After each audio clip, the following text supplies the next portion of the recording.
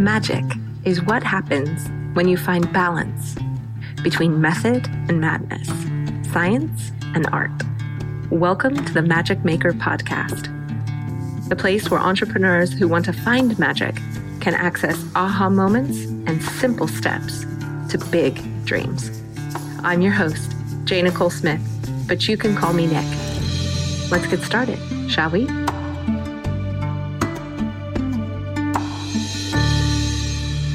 Hey, Magic Makers, welcome back to our second ever episode in 2020.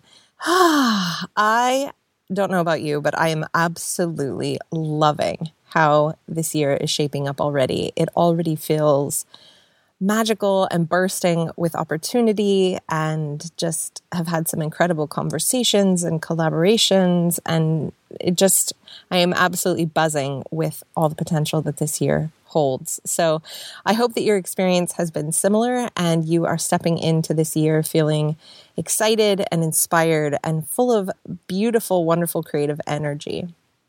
The conversation that I'm bringing you today, I'm really excited about, but for some kind of funny reasons. First of all, this guest I'm welcoming back. She joined us last year, and it was an incredible honor and pleasure to have her on the first time. Because she's a woman that has been very instrumental in my journey as an entrepreneur.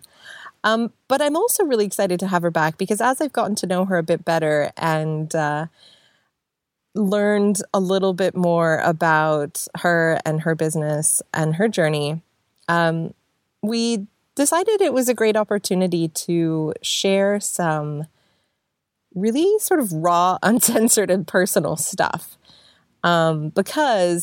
And this conversation wasn't initially going to be public, but we decided we talked about some really important stuff that we really wanted to share with you. Primarily because I think some of the stuff that we talk about are things that we all kind of think maybe or fear, but maybe don't say out loud and kind of wonder if anyone else is thinking or feeling or going through these things. And so we both felt it was really important actually to share this more widely and broadly because these conversations should be had more publicly and more often because what you see on Instagram just is not real life, right? The highlight reel is just not what's really going on for most humans and most entrepreneurs. And then so we took the opportunity to basically tell you everything that went wrong last year.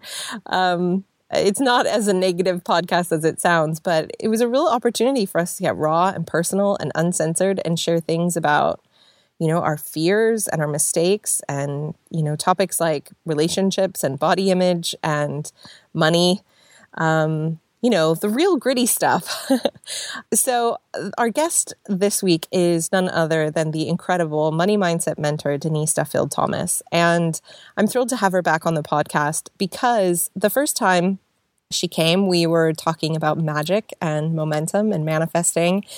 And this opportunity, I think today, is a chance to just get to know her a little bit better as a person.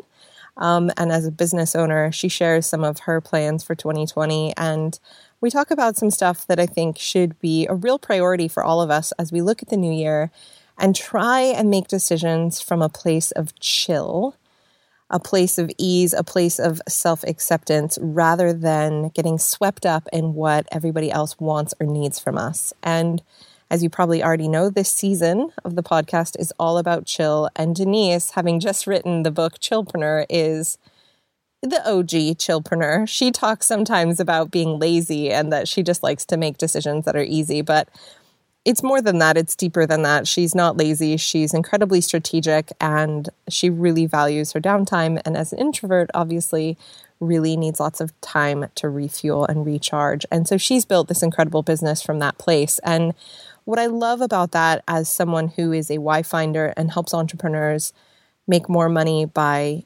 understanding themselves better and being able to leverage their own unique magic is that she's such a great example of how to do that, of how to understand who you are, what you've got to offer, and then build something amazing your own way off the back of that. And so today, I think is going to be a great sort of introduction to our season of chill as Denise and I share some, just really real stuff about what it's like to be in business, what it's like to be an entrepreneur and a mom, and trying to also maintain life at the same time as growing a business. And I hope that you really enjoy what she shares and what we chat about. And I'd love to hear from you. Either, take a screenshot if you're listening on your phone, share it in Instagram stories, tag us both, or head over to our free group at Magic Makers HQ. So if you look us up on Facebook, it's facebook.com/groups/Magic Makers HQ. And say hi, tell us what you get out of this episode, if you found anything interesting or surprising, and we can continue the conversation over there. But for now, let's make some magic, shall we?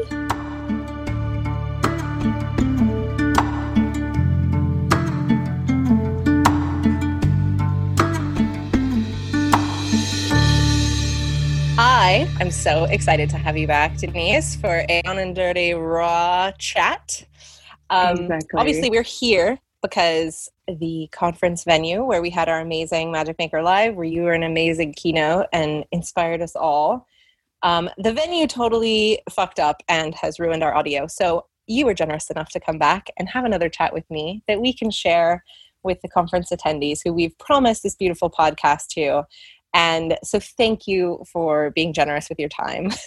Of course. Well, things like that do happen, and when you guys contacted me and said, oh, can you do a video and recreate your speech? I'm like, no, you can't recreate a speech. And then I was like, let's get on the call. And then I'm like, I'm not going to recreate the speech because let's get real and raw and dirty, because things don't always work out perfectly. Yeah, and it's such a valuable conversation to have, isn't it? Because we can have these sort of polished presentations anytime, although yours was brilliant and I would love to have it recorded for posterity. But I think, I'll share in a bit kind of the conference thing and how we've recovered from that and stuff. But I think it does invite this conversation about how, there's so much fear among entrepreneurs. I just was recording a podcast about that today, and how we spend so much time avoiding the horrible shit that can happen. And so we don't try, right? So we don't take risks. We don't do things because what if it all goes wrong? And then when it does go wrong, we're like, see, I told you. Yeah. And then it's so easy to create a story about that, right? Yeah, it really is. And nothing is ever going to really go smoothly. I don't know anyone who runs conferences, for example, just a very small example, where they go smoothly 100% of the time, but yet they create such amazing experiences for people that you can't replicate anywhere else. And all the people in that room, maybe it just was meant to be of the moment, and I think this is so timely because I read a Beyonce article yesterday, and she was answering questions that people had emailed in or Instagram, sent her an Instagram about. And one of them was, when is the concert DVD coming out for whatever tour it was? And she said, why? She goes, it's in my head and I've experienced it. And she said that Prince told her that because they were recording a song together and doing stuff. And she was like, we should be recording this. And the behind the scenes stuff. And he was like, but it will always live on in our memories. No one can take that away from us. And then so she said that to these people. She's like, well, I've got that memory. No one can ever take it away. And if you were there and you watched it live, when we live streamed it, no one can ever take that away from you. And I just thought, oh my God, that's beautiful. It is beautiful. And I think it's funny, right before you said that, I was like, I wonder if it was just meant to be that way, that it was so magic that it just couldn't be recorded and it had to just be for the people who are in the room, which is a nice thought. And I'll choose to think of it that way. Well, let's look at this. Magic Maker Live. Yeah. You get what you asked for, right? Magic Maker recorded. No, Magic Maker Live, which just means that if you run it again, people can't have the excuse of, oh, I'll wait for the recording or I'll wait for next year. It's like, no, there's magic in that room that can only be experienced live. And it was magical. It was fab. It was lovely. Okay, so the burning question I have for you, if we're going to get down and dirty, is what got totally fucked up for you this year? Tell us something that went totally wrong that you don't really want to talk about? It wasn't just like, it wasn't a one specific thing. It was a theme for me. The year before, I was super burnt out, had lots of arguments with Mark about that, because he's a real workaholic, and it's really hard for him to switch off. But also what I've realized is that he has no discernment around his work. Like, he'll work hard at everything.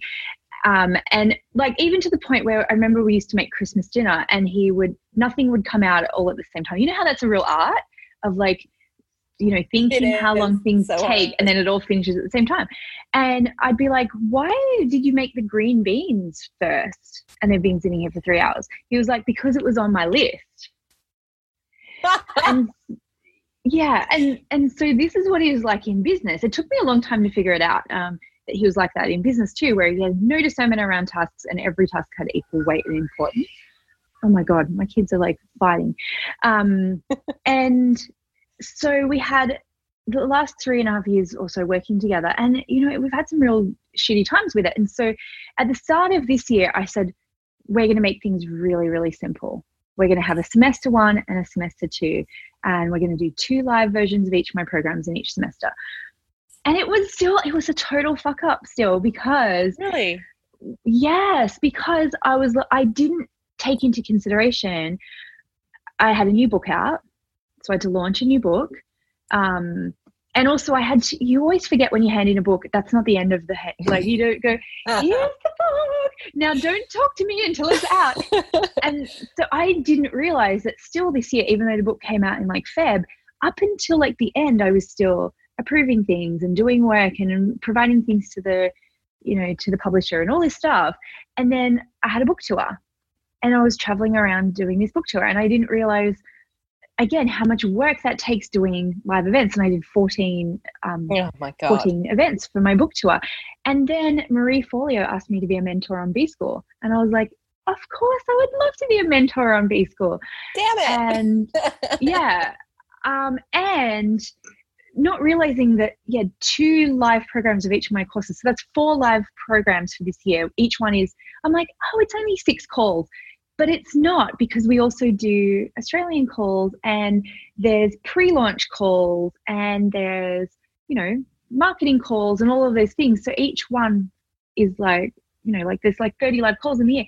And then also I forget that we have to also deliver stuff, because we do affiliate programs with Jeff Walker and Marie Forleo, and we do webinars as part of the affiliate bonus for that. So I just kept on piling things in, thinking, oh, I'm being so streamlined and I have so much space. Yes, forgetting. And then coming to the UK and having 3 kids and building a house and having a rose farm that we bought. I kept on squirreling away things, saying, well, that doesn't count, that's super easy, I've done that before, that's okay, I can handle that, I can do that in those pockets. And there was too much stuff, like really too much stuff. And the worst moment came, and I don't think I've really told this anywhere, but I was feeling so overwhelmed, and we were coming up to another launch. And I wrote down, because I thought I have to write this down to tell Mark, because otherwise we're going to get in the same situation. And I said to him, I'm not going to be involved in this launch. I am not going to do any Facebook Lives. I'm not going to do any videos for you. I'm not going to do any... we've done this launch 3 or 4 times. I'm not going to look at any copy for you. I'm not going to write any new copy, because that's what happens. It all just comes. And I wrote it all down, and Mark came home. He was with his men's group, and came home. It was about 9 o'clock at night. And I said, I need you to read this, because I'm at breaking point, and I just feel so burnt out, and I just feel like my mental health is not good with all this work, and I need you to read this. And so he read it, and it was like 20 things. I'm not going to do this. I'm not going to do this. I'm not going to do this. I'm not going to do this.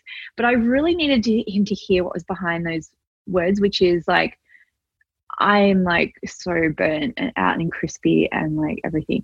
And he read it, and he goes, I've got one question. And I was like, what is it? And he goes, will you do a sales webinar? And it was like, he found the one thing that I'd forgotten to put on that list. Oh. And I honestly, I stood up, and I was like, okay. And I went in, I slept in the spare room.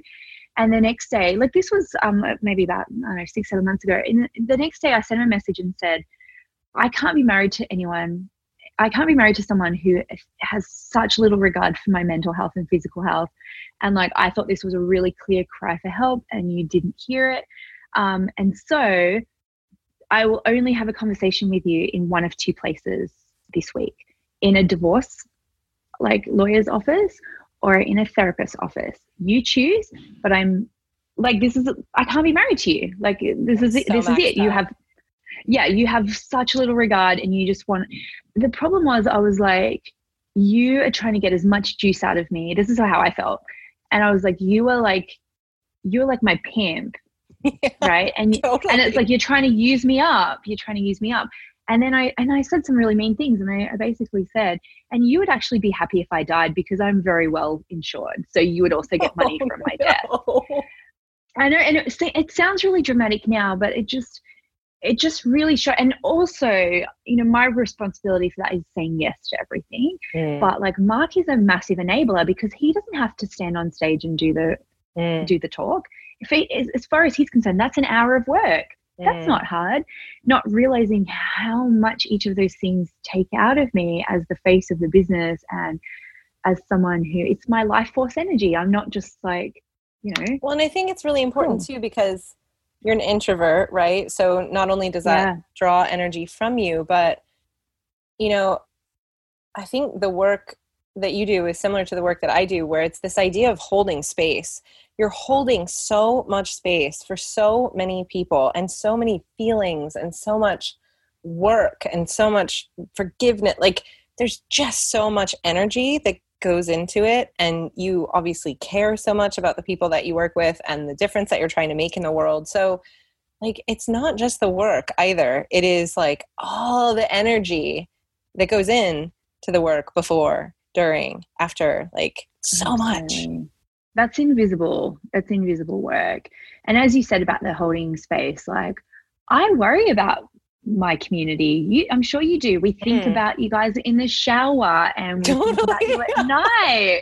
And we sometimes have dreams about you where we're doing that work in our sleep. And this is for anyone listening who has a community, has a space, has a business. Like, you know, that's energetic work for sure. You know, on my book tour, I met and hugged 800 people. You know, that's energy. That's not just an hour of like being somewhere. Yeah, absolutely. So that was really hard for me. The other thing that was hard for me, I think too, is that I actually did a lot of speaking this year, not just for my events, but for other people's events, you know, like your event as well.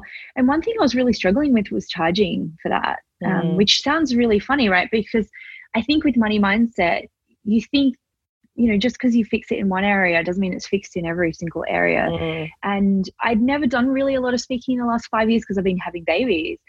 And so suddenly, you know, I had a bit more space and energy, and the more speaking you do, the more speaking you do, because people go, oh, she speaks. Oh, okay, well, I'll invite her. You know, and even having this conversation and thinking, you know, like, oh, the AV company got paid and they did a shitty job, you know, and really working through that, especially when it is around women and wanting to support women and wanting to go to, you know, people's events and support them. And it really brought up a lot of stuff for me this year. That was really interesting too. Yeah, it was a very big year. Well, it's really a lot of learnings. You bring up the speaking thing, because I will never, like, I think I told you this story before, but when I've had this idea for the conference for over a decade, and I was like, wanted to do it because I had a business partner who came in who's an event planner, and I was like, okay, but I'm going to make my list of 10 people. If no one is going to be a keynote, then I'm not going to do it. Which felt like this beautiful free pass to not have to, because I wanted to, but I was obviously scared shitless. Which also is ridiculous, because your community would come to see you live, right? Like, they want to come to see you. And it's like, that's a whole nother story about the conference that I didn't actually get until I went to a Reiki practitioner like a month before the conference. And we can get to that. That was like a whole nother thing. Yes, exactly. You are enough. Right? But so you were the first person on the list and the first person I contacted, and I was obviously like Instagram stalking you, and you were talking about being in the UK, and I just like kept emailing like Facebook or whatever it was, Instagram direct messaging or something, and finally got through to Mark, I think. And then anyway, but I was surprised when you came back with your fee. I was like, is that all?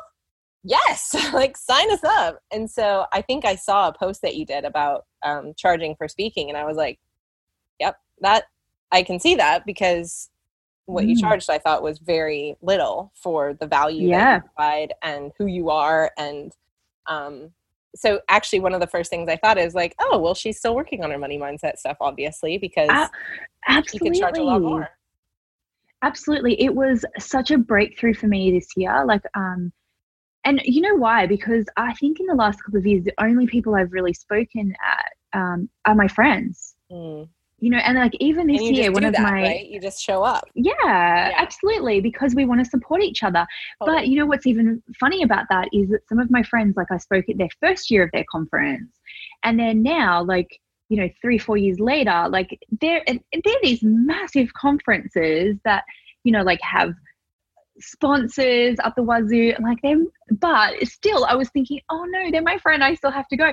And this year, I said to my friend, I was like, well, yeah, here's my fee for this. Like, I'm happy to give you a discount on my fee, but like everyone else is getting paid to be here, you know. And it's still something that I know, even though I've had a breakthrough around it this year, it's still something I'm going to be working on for the future. Because I felt fine charging for my course and I felt fine charging for this, but for speaking for women's conferences, I was like, oh fuck, no, I can't do that. I can't charge for that. Which is really interesting, right? Because I mean, I came over with Hay House, and the way that they did their thing is that they pay a little bit for your travel and then they do a profit share. And so I was like, oh, I got paid like almost 30 grand to speak at their events. I'm like, oh, should that be my new fee? You know, it's like, why not? Oh, interesting. Exactly. But you know, I know what it is. And this is the great breakthrough that I only just got in the last couple of weeks, is because I thought, if I don't charge well for it, then I can hold it really lightly. And I can just turn up and I can be unattached to the outcome, which actually then makes me a good speaker, right? Because I am unattached to the outcome. But then I was like, but then if people pay me, then it's like, it's a thing. It's a thing. Yes. It's an outcome that they're paying for. Whereas if I'm not charging them very much, who cares? Like, you get what you get. And so I just found that so fascinating, that was the thing. And so now the way I've reframed it is, I'm like, they're not paying for the speech. They're paying for me to leave my house. I think I saw that post recently too. You're like, they're paying me to like put on a bra and get out of my house. Like, that's what I charge for. Speaking is free. The speech is free. Yeah, the speech is free. And that actually makes me feel really so much better about it. And also since I've like had those breakthroughs, and of course I hear little nuggets. I hear, you know, like Liz Gilbert mentioning about that stuff. And then Brene Brown mentions that a few times in her book, and, you know, all these little nuggets. But I think that's, you know, for anyone listening, if there is an area of money mindset you want to work on this year, like really listen to all of those little things. And there's not one shot cure all for all your money blocks. You're going to find, like with Mark trying to find my little chink in the armor, your money blocks will find your little chinks in the armor. Whether it's around one particular part of your work or a particular target market of your work, all of those things. I think that concept of, if I don't get paid properly for it, the pressure is less intense, is such a common theme, isn't it? And I think it's so funny, I think, to hear you, the expert, say that, right? Because A, we all go through the stuff we're experts in continually all the time. And B, we still, as you say, the money blocks still find the chink, but you also still find ways to kind of justify the money block, right? There's still ways to like, well, that's an okay mindset to have. That's not a story I'm telling myself. That's not a limiting belief because X. And even with all the exercise that we've done on being able to like find the stories, change the stories, as you say, reframe how we're going to approach it. It's like, it still happens. And it's still like, yeah, you're kind of running from it all the time. And I think that is the both wonderful and terrible thing about all this work. It's the same with, you know, a lot of the marketing stuff that I do, which is that there's bits of it that are just always going to suck. Like, there's bits of it that are always going to feel like work. But there's all these other things you can do to improve them, make them easier, delegate them, have someone else do them. Like, just take it off your list. Like, just don't make yourself do it. Make someone else do it, because someone else is happy to get paid to do that shitty task. Oh yeah, absolutely. Case in point, like, it's morning time here in Australia at the moment, and I've got a housekeeper. She makes breakfast, she makes my bed, she does the laundry. And I've never enjoyed doing that. Like, even when I wasn't, when I didn't have money, I hated doing that, because it really took, I think as an introvert too, you have such a limited life force sometimes that, it's like, do I want to use that on these tasks that don't make me money? It's Christmas. We've given her a Christmas stuff, and she's like, I love working for you guys. And it makes me feel good to think, well, cool, my laziness, but also my, abundance. I do hire a lot of people who do things that are not in my zone of genius, because I've got a very narrow zone of genius. I know this. I'm not good at a lot of things. Well, I heard the other day, I can't remember where it was, that, one of the things, like making your bed, is one of those like micro habits that's supposed to like help you be great in all these different areas. But the quote that I heard the other day was, the way you do one thing is the way you do everything. So when you were talking about that, I was just smiling because it's like, Denise does bed the same way she does business. Like, she delegates and does it the lazy way. She doesn't do what she doesn't want to do. And I think, the cultural story about that, especially for women, is being lazy or being, whatever the negative terms are. Diva as well. Diva, yeah, like greedy, like whatever it is when you have help and you're supposed to be a woman doing it all yourself. But I love the story that you're out there perpetuating, which is that, like, why shouldn't we delegate the shit tasks that we don't want to do, that we can pay a lot less per hour than what we make, and they don't bring us any joy? Absolutely. And still pay well. I don't underpay any of my staff, because, I don't outsource to places that, $2 an hour kind of thing. Like, I pay my staff really well. But there's something there that you just said about like the micro habits, right? Because I really bought into this for a long time at the start of my journey of, like, 7 success habits of people, and they get up at this time, and they have a clean desk, and I have to do all these things to be like them. Exactly. And I remember really early on in my journey, like, I'm a bit of a messy person given the chance, right? And so my desk was really messy, and this was like my first year of business. I remember Mark saying, "Is that the desk of a millionaire?" And me going, "Oh yeah, you're right." And then this week, like, I was looking at my car and going, wow, is this a car of a millionaire? Actually, it is, even though, like, I've got a mum car, right? I've got a minivan, and in it, like, if I took a picture of all the stuff that's in the back of this minivan, like, there's McDonald's fries, there's sand, there was like a kite, there was like a princess thing, like a princess wand, there's like 5 pairs of shoes, there's dummies under there's probably old bottles. Like, there is so much shit in this car. It looks like we live in it, right? And I was like, oh, but this literally is the car of a millionaire. So why are we thinking that we have to be perfect before we're allowed to have money, for starters? And that when we say things like that and feel that way, we really create a separation between who we really are and who we think we could be. And what if that is the exact same person? What if you will have a messy car, a messy desk as a millionaire? Because you will, if that's how you are. Oh, like, every single trait that you have now is enough for you to, to go forward and be more successful or more wealthy without changing any of your habits. You can be a night owl, you can be an early bird, you can be messy, you can be lazy, you can be all of those things. You don't have to do yoga or meditate. That's not a thing you have to do to make money. Seriously, I really bought into that as well. I'm so glad you said that one, Nick, because I think I thought that way about the law of attraction. I thought that the law of attraction won't work for me because I'm not spiritual enough, and I don't meditate, and I'm not like a kind person like that. I was like, I'm a bitch. I'm not allowed to be rich and be a bitch. That's not cool. And like, I've got a friend who loves watching reality TV. And people shame her for it all the time and be like, oh, you shouldn't watch reality TV. You really should be thinking good thoughts and watching really positive stuff. And it's like, no, that's not true. Like, the way you become a millionaire is you create something of service to people and you sell it, 1,000,000 times or 100,000 times or whatever it is.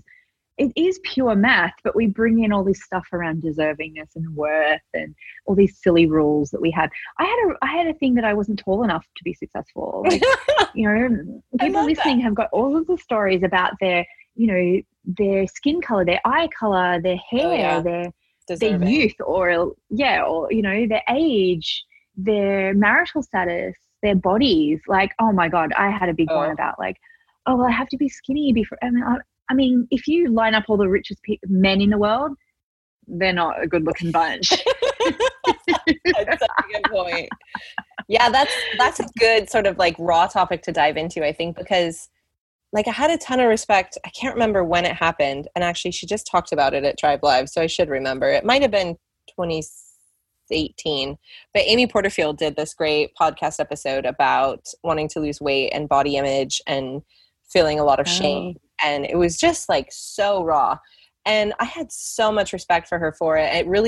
I was kind of like in and out of the podcast before that, but I was like, no, good for you. Like, this is like the first really real thing I've really heard from you. And now I'm in. And that really got me started on a journey of thinking about that and how to kind of share that, encourage that. And then it triggered for me this thing of like, oh, this like vulnerability thing. It's not just obviously throw your shit out for everyone to see. Like, that's not how this works. But later in the year, in August, actually, last August, I did a similar podcast of like, we're talking about all this stuff, but I was talking about self-compassion and I was talking about self-love and how I had been on this journey to try and figure out, it was a story I told at the conference about discovering, sort of getting this calling of like that my purpose is to hold this space and to be this vessel of love, to just hold space and let people walk through it and to help be a mirror for them. And I was like, okay, well, but if I'm out there teaching people about freedom and fulfillment and that's what they're going to get by building this brand thing and that's what they're going to do with their money and their time, I should probably understand what freedom and fulfillment means for human beings. Like, how do we define it scientifically? What makes us happy? Like, I should know this stuff if this is what I'm peddling, right? So I started this whole research journey about human happiness. And of course, everything, this is when I discovered Brene Brown. I was very late to the party, led me back to self-love, self-compassion, and enoughness, obviously. And then I was like, no, that's not what I wanted to hear.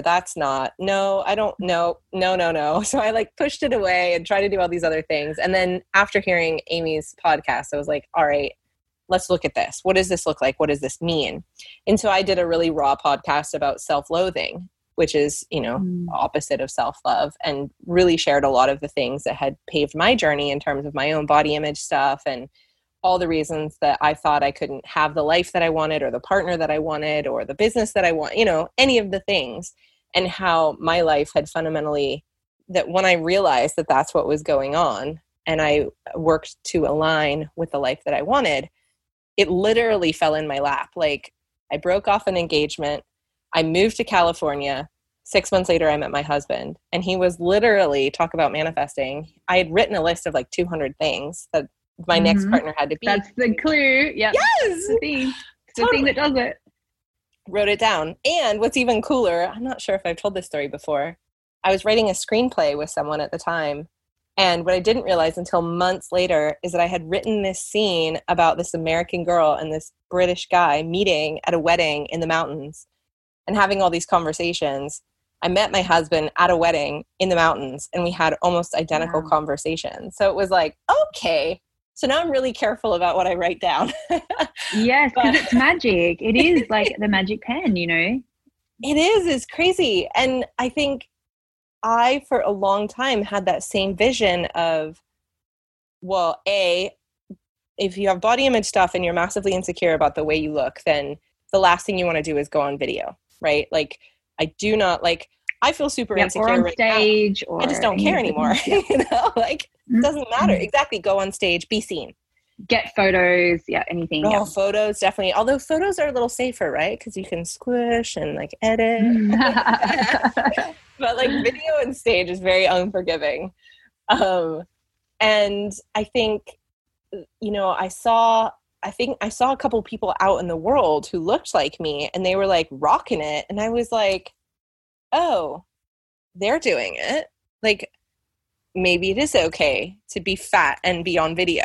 Do you know what I mean? Yeah. Like, oh, wow. And it was like this amazing permission.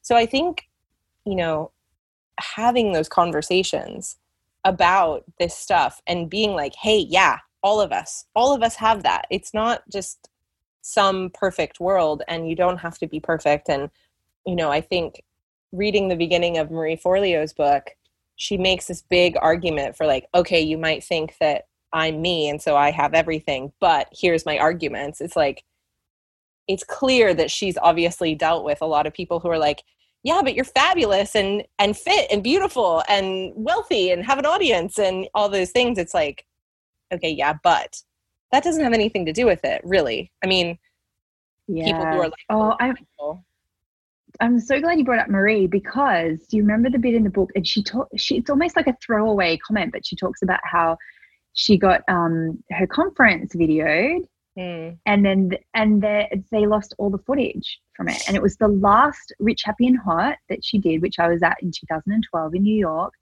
And, you know, it was such a well-produced, amazing, like crazy, gorgeous event. And they lost all the footage because they had their equipment stolen. And like, I wanted to hear more stuff about that, right? I wanted to hear like, well, tell us all these fuck ups, because I know, you know, you don't have a program with 50,000 people go through it without some major screw ups. And I remember one a couple of years ago where she was going to start charging a monthly fee. And people absolutely revolted. And I was like, I want to hear that too, because, you know, we love hearing about these things, not because of, you know, Schadenfreude, but it's because we want to hear stories about resilience and people going, you know what? It happened and I didn't die. You know, like I went on stage and I wasn't my perfect weight and people loved it. You know, I did this and I didn't die. Like, I think that's so powerful. That's such an important point. And especially I think when the perfect people, right? It's that leftover bullshit from high school and the popular kids and the weirdos. And like, it's this perception of infallibility and perfection with people who either look the way that we want to look or have the family structure that we want to have or whatever our thing is, right? Like when I got out of high school, I moved in with my best friend who is a gay guy who was also Jehovah's Witness, which was a disaster. Crazy. But so there was this like constant parade of these like very attractive, very gay men through our apartment all the time. And one night I was sat there drinking with one of these guys who was not a guy who sort of you would have known was gay if you met him. He was really like athletic. He was like a jock, like high school jock. And he was like drunk and emotional. And he was telling me this story about, and he was really emotional. And he was like, we all have our one thing. And I was like, well, what do you mean? He was like, well, we all have one thing that we're like battling, that we have to like fight with and deal with our entire life. And of course, in my mind, immediately I was like, well, for me, that's my weight. Definitely, for sure. It's always been the one thing. It has colored and defined everything that I've always done. So I'm like, you know, tripping out on this. And he was like, yeah, my one thing is being gay. And I was like, really? Like, you're tall, you're attractive, like you are like the perfect gay man. Like, yeah, you're like, I can accept you. What's the problem? Yeah. So, but it was that idea of our one thing has always stuck with me. And from that moment forward, I realized that just, you know, I had always had this perception of like, I look around and of like, if you're thin, you're perfect, right? Because my obsession is on my own one thing. Whereas other people have like, if you have a perfect nose, you're perfect. If you have lighter skin, you're perfect. If you have whatever blemish-free skin or a different accent or whatever our one thing is, that's how we filter everything around us. And if people have that one thing, then they seem better than us and perfect. And it gets us into this constant hierarchy system of like, oh, well, I'm this more than that person, so I'm higher in the hierarchy, so I'm good. And it's just so weird, like, and broken. And it's all going on in your head though as well. You know, like I think now that, you know, you've had a baby and stuff too, you realize all the stuff that is happening in your body. And, you know, like, and there'll be people who come out of that who look the same as they always did, but have got horrific birth injuries that they're dealing with, you know, like, and I think like, I don't think I had a normal poop for like a year after each of my babies. And it's like, oh, cool. Like, you know what's keeping me humble, guys? Like fucking hemorrhoids and anal fissures. Like, this is not fun. Yeah, exactly. But like, and that's like, everyone's got something that they're doing, but everyone also has an internal thing of, I can't make money and this thing that I have. And for some people it is a physical thing. For some people it is like an ideology thing. Like, especially now, there are a lot of people who think, well, you can't be ethical and be rich, like, let's eat the rich. And it's like, yeah, there's some really fucking horrible rich people in the world. There's an imbalance of unhealthy rich people in the world. So we have to tip the balance, and use our money for good, and use our platforms to spread positivity and self-love and self-acceptance. Because maybe like 10, 15 years ago, like, people didn't have anyone to see, to see a reflection of them online. Like them. Yeah, absolutely. And now everyone can have a platform. And the only thing that's stopping us most of the time is our own perceived views on that, of where we are and are allowed to do. And it's amazing, And I even think too, like, a few things really helped me with that. Even, I know it's very problematic, but the Lena Dunham's show Girls, when that first came out, I was like, oh my God, she's so unapologetic about her body. And that shifted some things for me, because I saw someone on TV with cellulite. I was like, what a concept. God, okay. Yes, absolutely.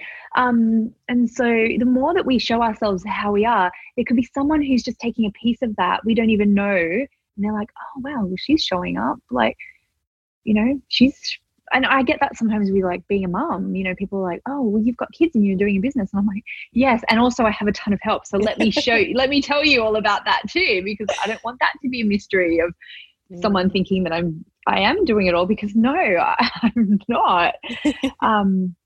Which, do we just have to show up?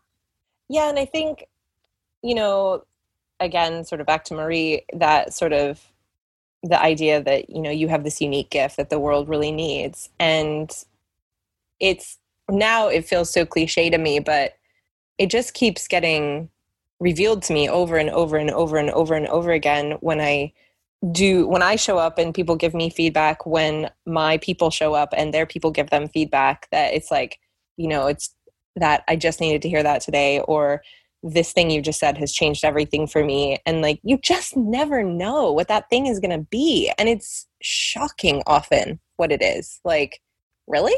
That's the thing that unplugs all of that mess so you can just go do the thing? That is it? Yeah. How cool is that? Which is why too, I'm really, I'm totally fine about haters and trolls. Like, it doesn't bother me, because I'm not creating my stuff for them. Like, I can only offer what I can offer, right? So I'm not like going, oh, strategically, what can I offer to, to get those people? It's like, here's me. Here's literally what I can offer, and I can't offer anything else. And so you find the people who really love that. And then the people who don't like it, like, I'm not like, fuck them. I'm just like, that's okay. I don't like stuff either. There's heaps of stuff that I don't like. It's fine that you don't like me, but I'm not creating it for you. And I'm also not going to change anything for you, and you'll get people who, they'll email and go, you swear too much, or you send too many emails, or whatever. And it's like, okay, but I'm not creating it for you. So it's really easy for you to opt out. Yeah. I'm not even mad about it. It's just cool. And because I'm so fucking cash about that, because I totally understand that people can hate stuff, fine. I very rarely get haters. Like, I really don't.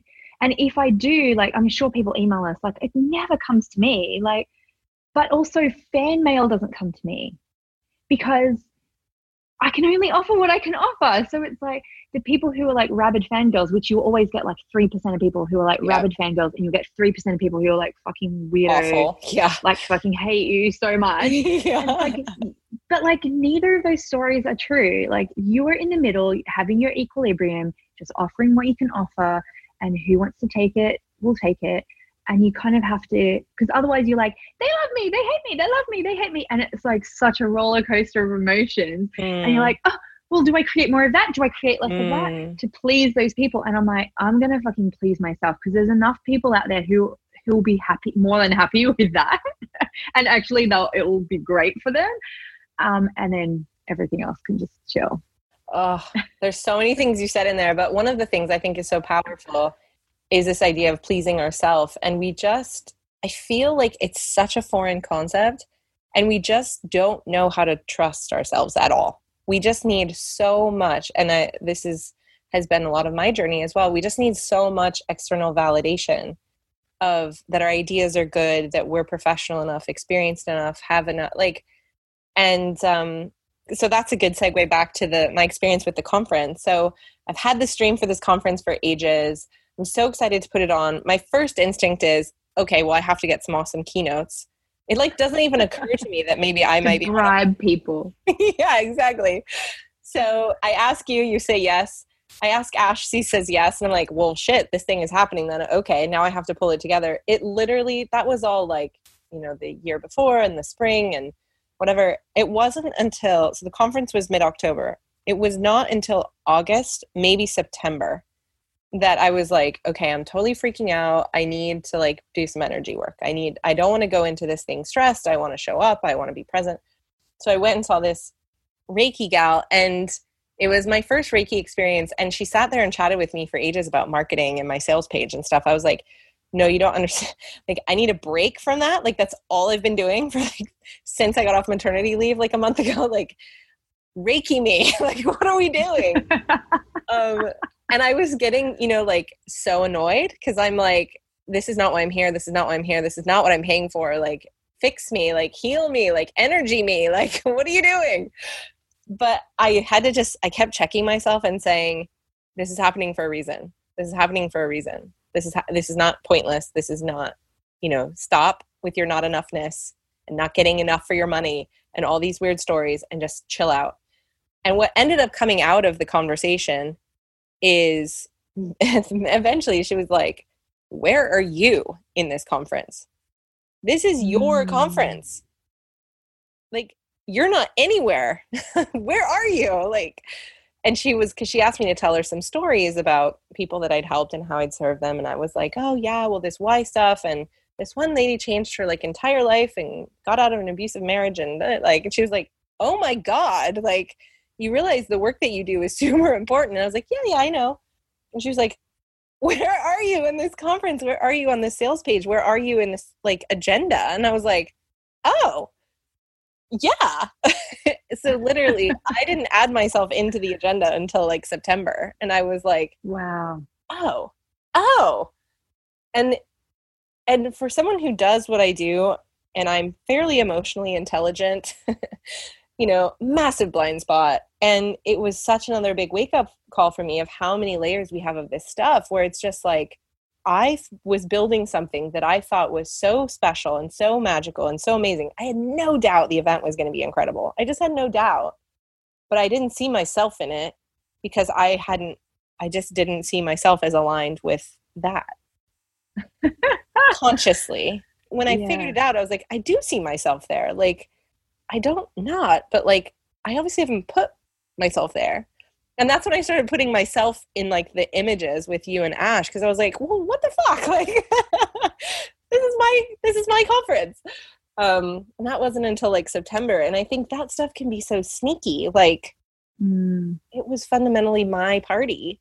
And I was just I'll just stand back here and I'll just, okay, you guys do the thing. Yeah. Crazy.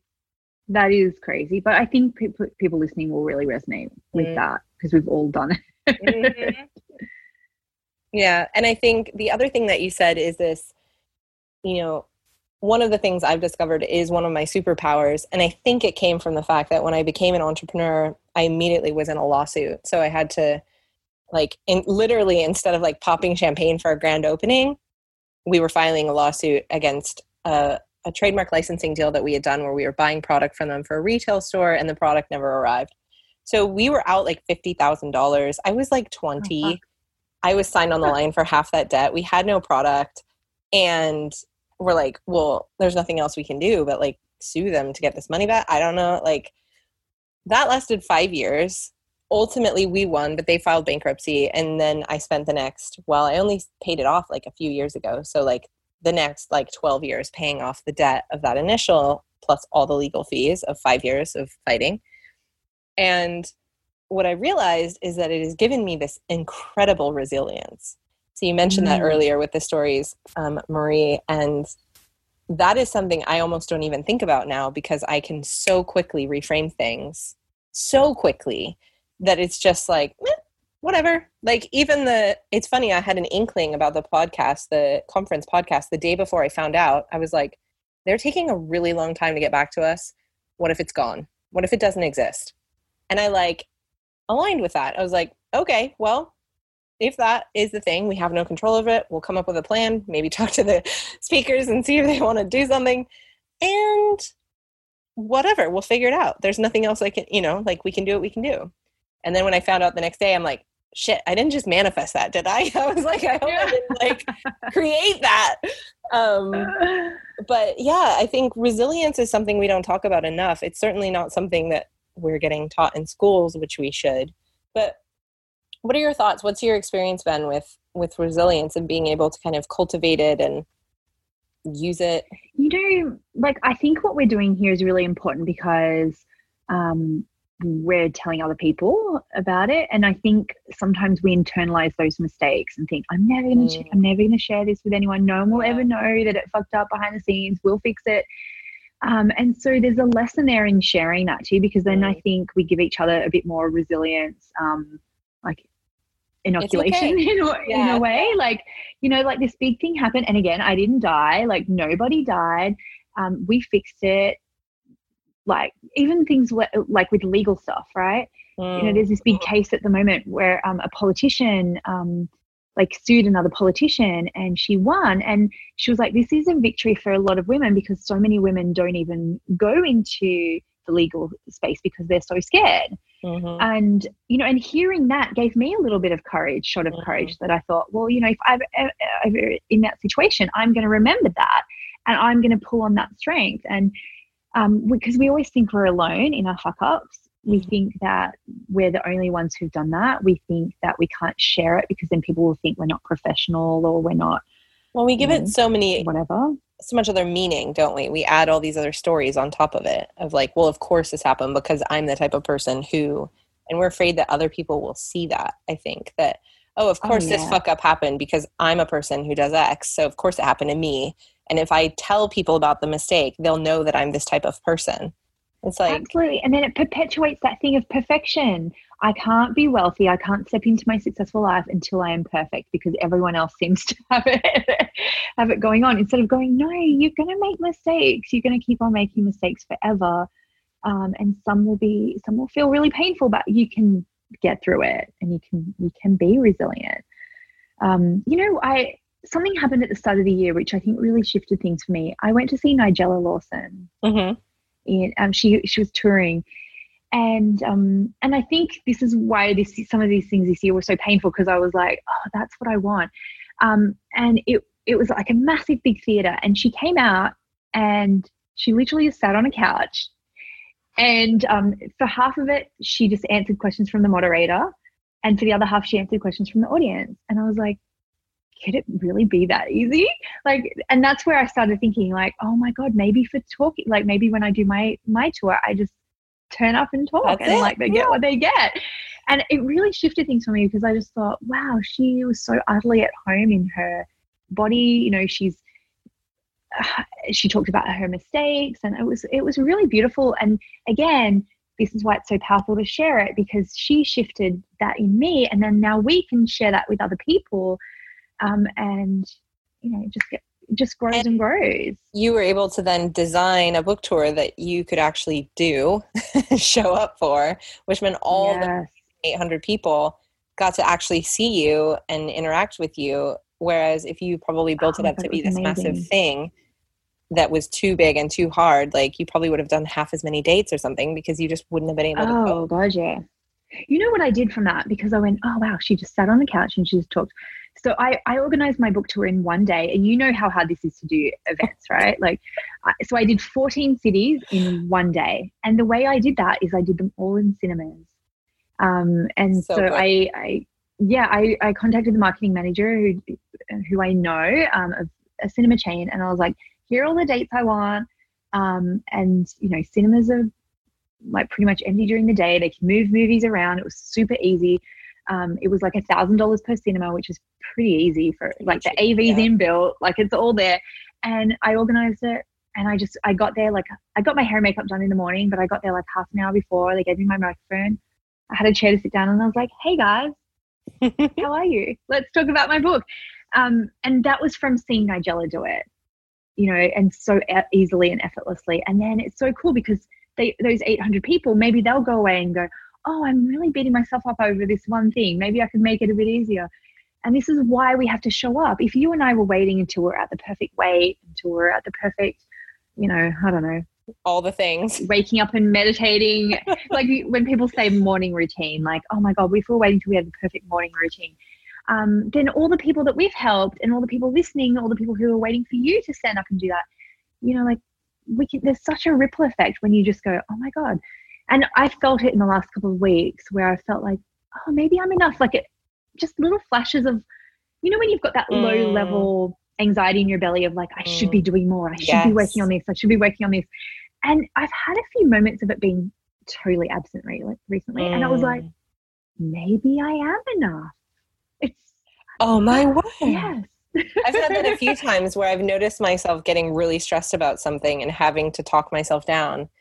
And one of the ones that one of the triggers for me that always happens is when I'm leaving the house, I'm late, I can't find something, and I feel like I am dressed like a trollop. Like I just hate whatever I'm wearing. I feel really insecure about the way I look, especially when I'm going to be with someone who I think is really put together. And I'm like, compared to that person, I am going to look like a hot mess. And so all the things, right? And there's been a couple of times when I've been like stress, feel all that gut anxiety you're talking about, where you're just like, there's that low level stuff and then there's the high level stuff. And there has been a few moments where you're like, well, this is a lot. What I'm feeling right now is just too much. What if I could just show up and it didn't matter what I looked like? And sometimes those thoughts seem so stupid when like I say them out loud. It sounds really dumb. But like that only recently has it occurred to me that actually the way things and people look isn't that important. Like, and that is still a concept that is sinking in for me because I'm like, how is that true? Yeah. And also as a photographer and a graphic designer, I'm like, aesthetics are everything. Like it just rules my entire existence, the way things look and how proportionate they are and like color and form. And like, I'm a designer. It just is. But it's like, oh, some people don't obsess over those things. Interesting. No. Yeah. Yeah. And you know what? Everyone who was there at your event, you know, no one was sitting there judging. They were sitting there going, wow, she's put together this amazing thing and you looked beautiful at the event. And, you know, I think we just don't realize that people, don't, they're just like, they're really seeing the beauty of someone showing up, and you are a beautiful person. And, you know, I've been teaching my kids to do this too, like of looking for things to admire in people. And the other day we were just sitting outside a shop and I was like, look at that lady's beautiful hair. And it was like, you know, a lady who was in her 60s, and it's just like, how beautiful is that when we can just look and really see the beauty in people. And I'm sure as a photographer you do that naturally, but like you can't give yourself that gift. You know? It's a weird dichotomy of like being able to see it in everyone else and then looking at your photos of yourself and being like, oh no. Yeah, and it's funny now because obviously I have a child and I obviously don't want her to have any of that stuff. No. And so I have to model different behavior. So it's put on this like fast track of like, okay, well, I need to figure this out because this is not the behavior that I want to model for her. So that's been a really interesting journey. But as you mentioned earlier, one of the things that has shifted things for me massively, which made it possible for me to stand up on the stage and not really care that I'm like 50 pounds heavier than I want to be. And I just had a baby. It's like, whatever. But, oh yeah, exactly. We didn't even mention this in this whole thing that you just had a baby and did this massive conference and all the things. Like, it's full on. It is full on. What was interesting about pregnancy is that because I've had all this body image stuff my whole life, being pregnant was like this awesome break from it. Because I was like, I fucking love my body. I love my stomach. Like, I've never looked in the mirror and been like, I am fucking rocking this silhouette, you know? So I wore the tightest clothes when I was pregnant because I was like, this is amazing. Yes. These are great proportions. Totally. And it was interesting because I remember while I was pregnant, I was like, will this last, Pat? You know, what's going to happen to this body once this baby's out of it? And will this feeling last? And what I found is that the love didn't really last, but it changed everything in terms of, obviously, which I've heard 1,000 times, but now that I've been through it, it's totally different. The respect I have for what my body's capable of is immense, but also just like, it's like this switch of like being a mom. It's like, I no longer feel like my obligation is to look a certain way. My obligation is to nurture and raise this human and just be awesome. Like, it's been like this ultimate permission. Now that I'm a mom, I don't need to be an object of desire or fit in or whatever I felt before. It's, I'm a mom and I'm just a person now.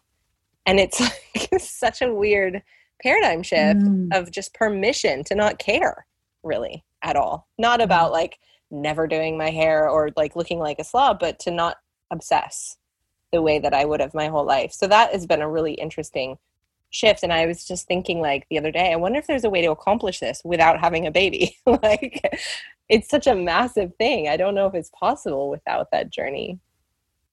Something to think about. But as you were saying that, it's the same thing with money, right? It's like, you know, is it okay for me to make money with love and acceptance of who I am right now and move forward without that perfection anyway, and just do it? And I think, why not? To underscore something you said earlier that I didn't want to brush past, but I did, is that low level anxiety that's there all the time, when you get those momentary breaks from it, to acknowledge it and be like, this is a choice. Like, I'm going to choose to just not freak out and be upset or anxious about this thing. Like, I know many of us, if you have like a client call or something in the afternoon, you have all this free time and you're like, oh, I have to do that call later. Oh, I have to do that call later. Oh, I have to do that call later. And then you're like, actually, I really like talking to my clients and this is going to be awesome. And I'm going to be so fired up when I get off. I don't need to feel that low level anxiety about this because this is great what I get to do today. But if you don't actually acknowledge it and address it, it just sits there as this like, I have to, I'm supposed to stuff all the time. And I feel like we just never get a break from that. We just never get a break from that anxiety. It's there all the time. Okay, I have one more question to bring it full circle. Okay. What happened with Mark? How did you get through that? Oh, yeah. Like, I was really serious about that. I was like, I can't see a path forward because this is just going to happen again and again. So we went to therapy. That is insane boundary setting, by the way. That's what I was going to say. You're like, you have two choices. Oh, yeah. Oh, yeah. We've had these moments every couple of years, I reckon, where I've just gone, this is where I'm going in my life. You're on the train or you're off the train. And you know, nothing drastic, nothing bad, but I have really uncompromising vision for my life. I hadn't noticed that in this conversation. Yes, I know. And so we've done like 6 months of therapy. We're actually going to therapy today. Again, nothing's bad. We've gotten through it, but there's behaviors that we default to sometimes. And for Mark especially, that is, I will solve this problem by working harder. And I have evolved past that now, and I no longer default to that behavior. And so there was some friction around that. And so, you know, we'll probably continue to have therapy in the next year, probably once a month, just to make sure that we're not falling into old patterns. How great is marriage counseling? It's so great. And you know what? I did a lot of personal therapy this year too, for the same reason, because, you know, turning 40, everything felt like it was up for negotiation in a way. And like, I feel like I'm a completely different person than I was a year ago. I know we're going into another tangent, but at this time last year, I was like, who am I? And I was like having all these sessions with people. You tell me who I am. You tell me who I am. Who are my guides telling me? Like, who's my guides telling you who I am? Talk about external validation, right? I was like, tarot cards, astro cards, like, tell me who I'm meant to be. And so it was like this little vortex. And I do feel like there's times in your life where you do step through a portal, and it's like, you know, I could have very easily been single on the other side of that portal, but we made a commitment to reconnect and renegotiate boundaries. And again, nothing was particularly wrong, but I was like, that's not what I'm here for. And so we're about to move house. We're going to be in a new house for the new decade, into my 40th first year. How cool is that? What great timing. Yeah, but I was like going through my wardrobe and like, I was like, but that's not me. That's not me. That's not me. That's not me. And so it's just a real shedding, but from the outside, it will look like I'm just being me. But it's like, for me, it's really symbolic, all of those things of like almost living up to the, the brand images that we put out that people think is you. But it's like, it's a real time of shedding. It's really exciting. Yeah. And, being in a new house will feel very different as well, being geographically in new spaces, and we get control. Our tenants are moving out of our rose farm, so we'll have control of our other property, and yeah, it's really cool. Oh, that's really cool. And sidebar, I cannot wait for events at the rose farm. That is going to be, I'm like waiting to do my first Australia trip for a rose farm event for sure. Yeah, well, I think that's something that I'm going to have to just jump into, because I've got my first trial and doing just 8 people. Like I saw that. Yeah, February. Okay, but I've only got a week to turn over the house between when the tenants move out, and so I've manifested. My best friend is a designer.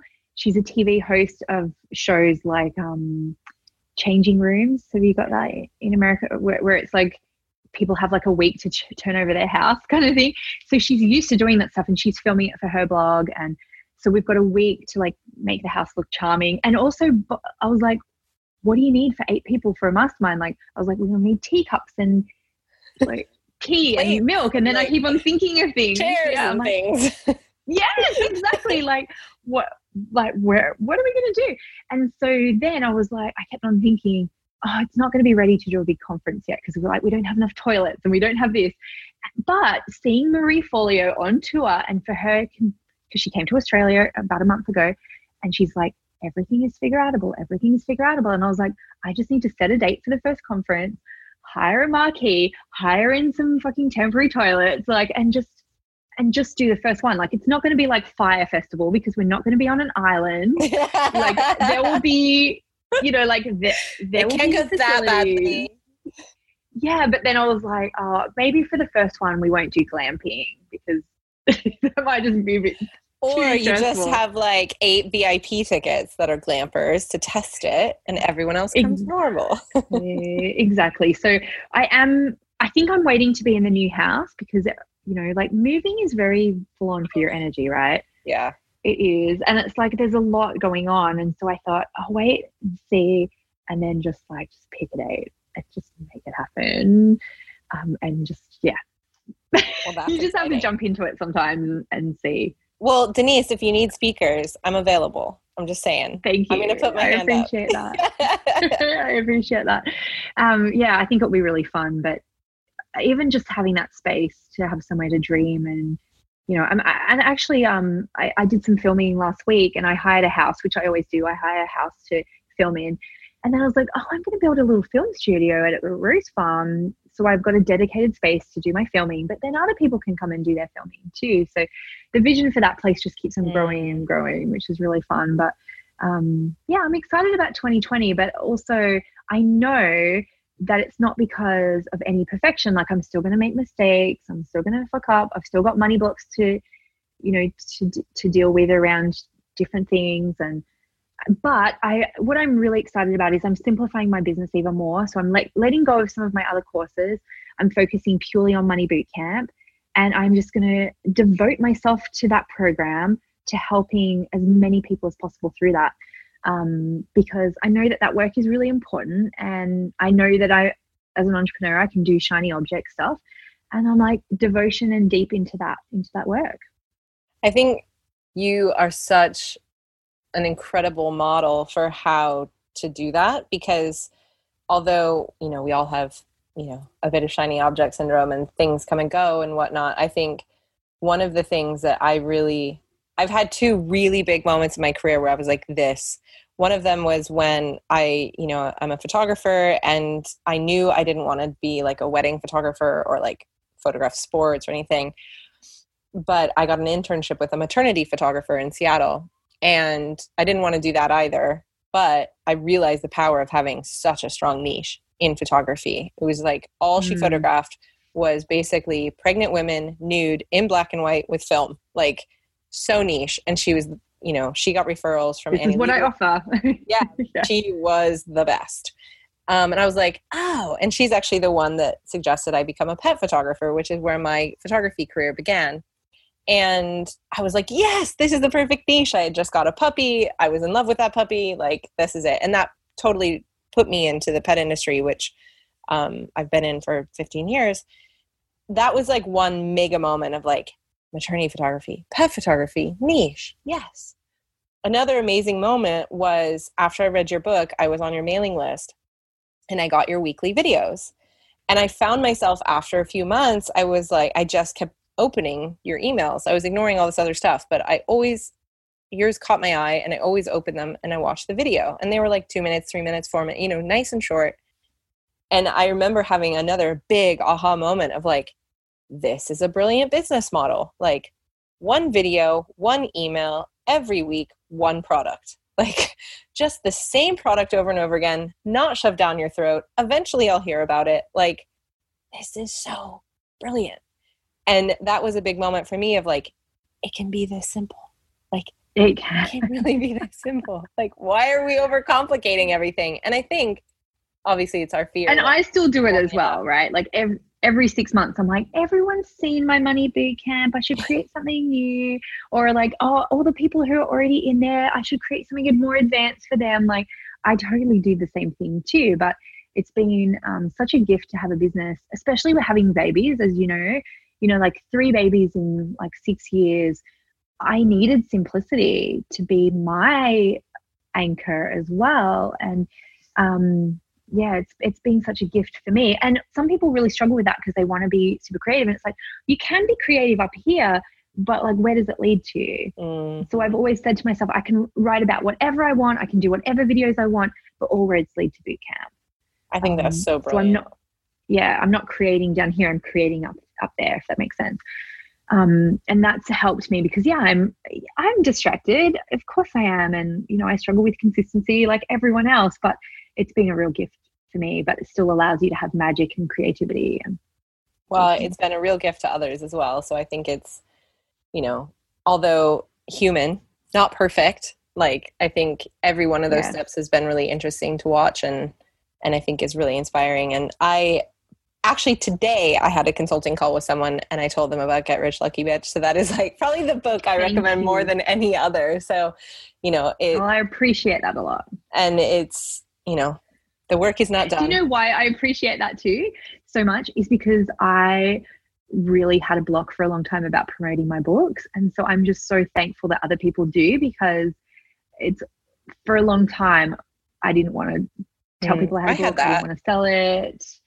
Even now, there's a broken link for like book bonuses, and I know it. People tell me every single day, and I'm like, but let's just pretend it doesn't exist. Well, if you figure out what that is, will you let me know? Because I have that going on as well with my book, and I just can't deal with it, and I don't know why. And that's really interesting. Well, yeah. So I'm thrilled that people promote it for me in spite of my blocks. I'm like, that book's getting out to people, even though my best to sabotage it.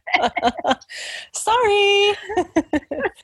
Well, I don't want to take any more of your time. I really, really appreciate you sitting down for a chat and kind of digging into some stuff and sharing and being able to let us in behind the scenes a little bit and just having a chat. Of course. Thank you. Well, I loved coming there. It was beautiful. And I'm sure I'll be back. Well, who knows where we'll meet up next. Could be any country. Could be. Who knows? Any continent even. Exactly. Thanks, Denise. Thanks. Bye.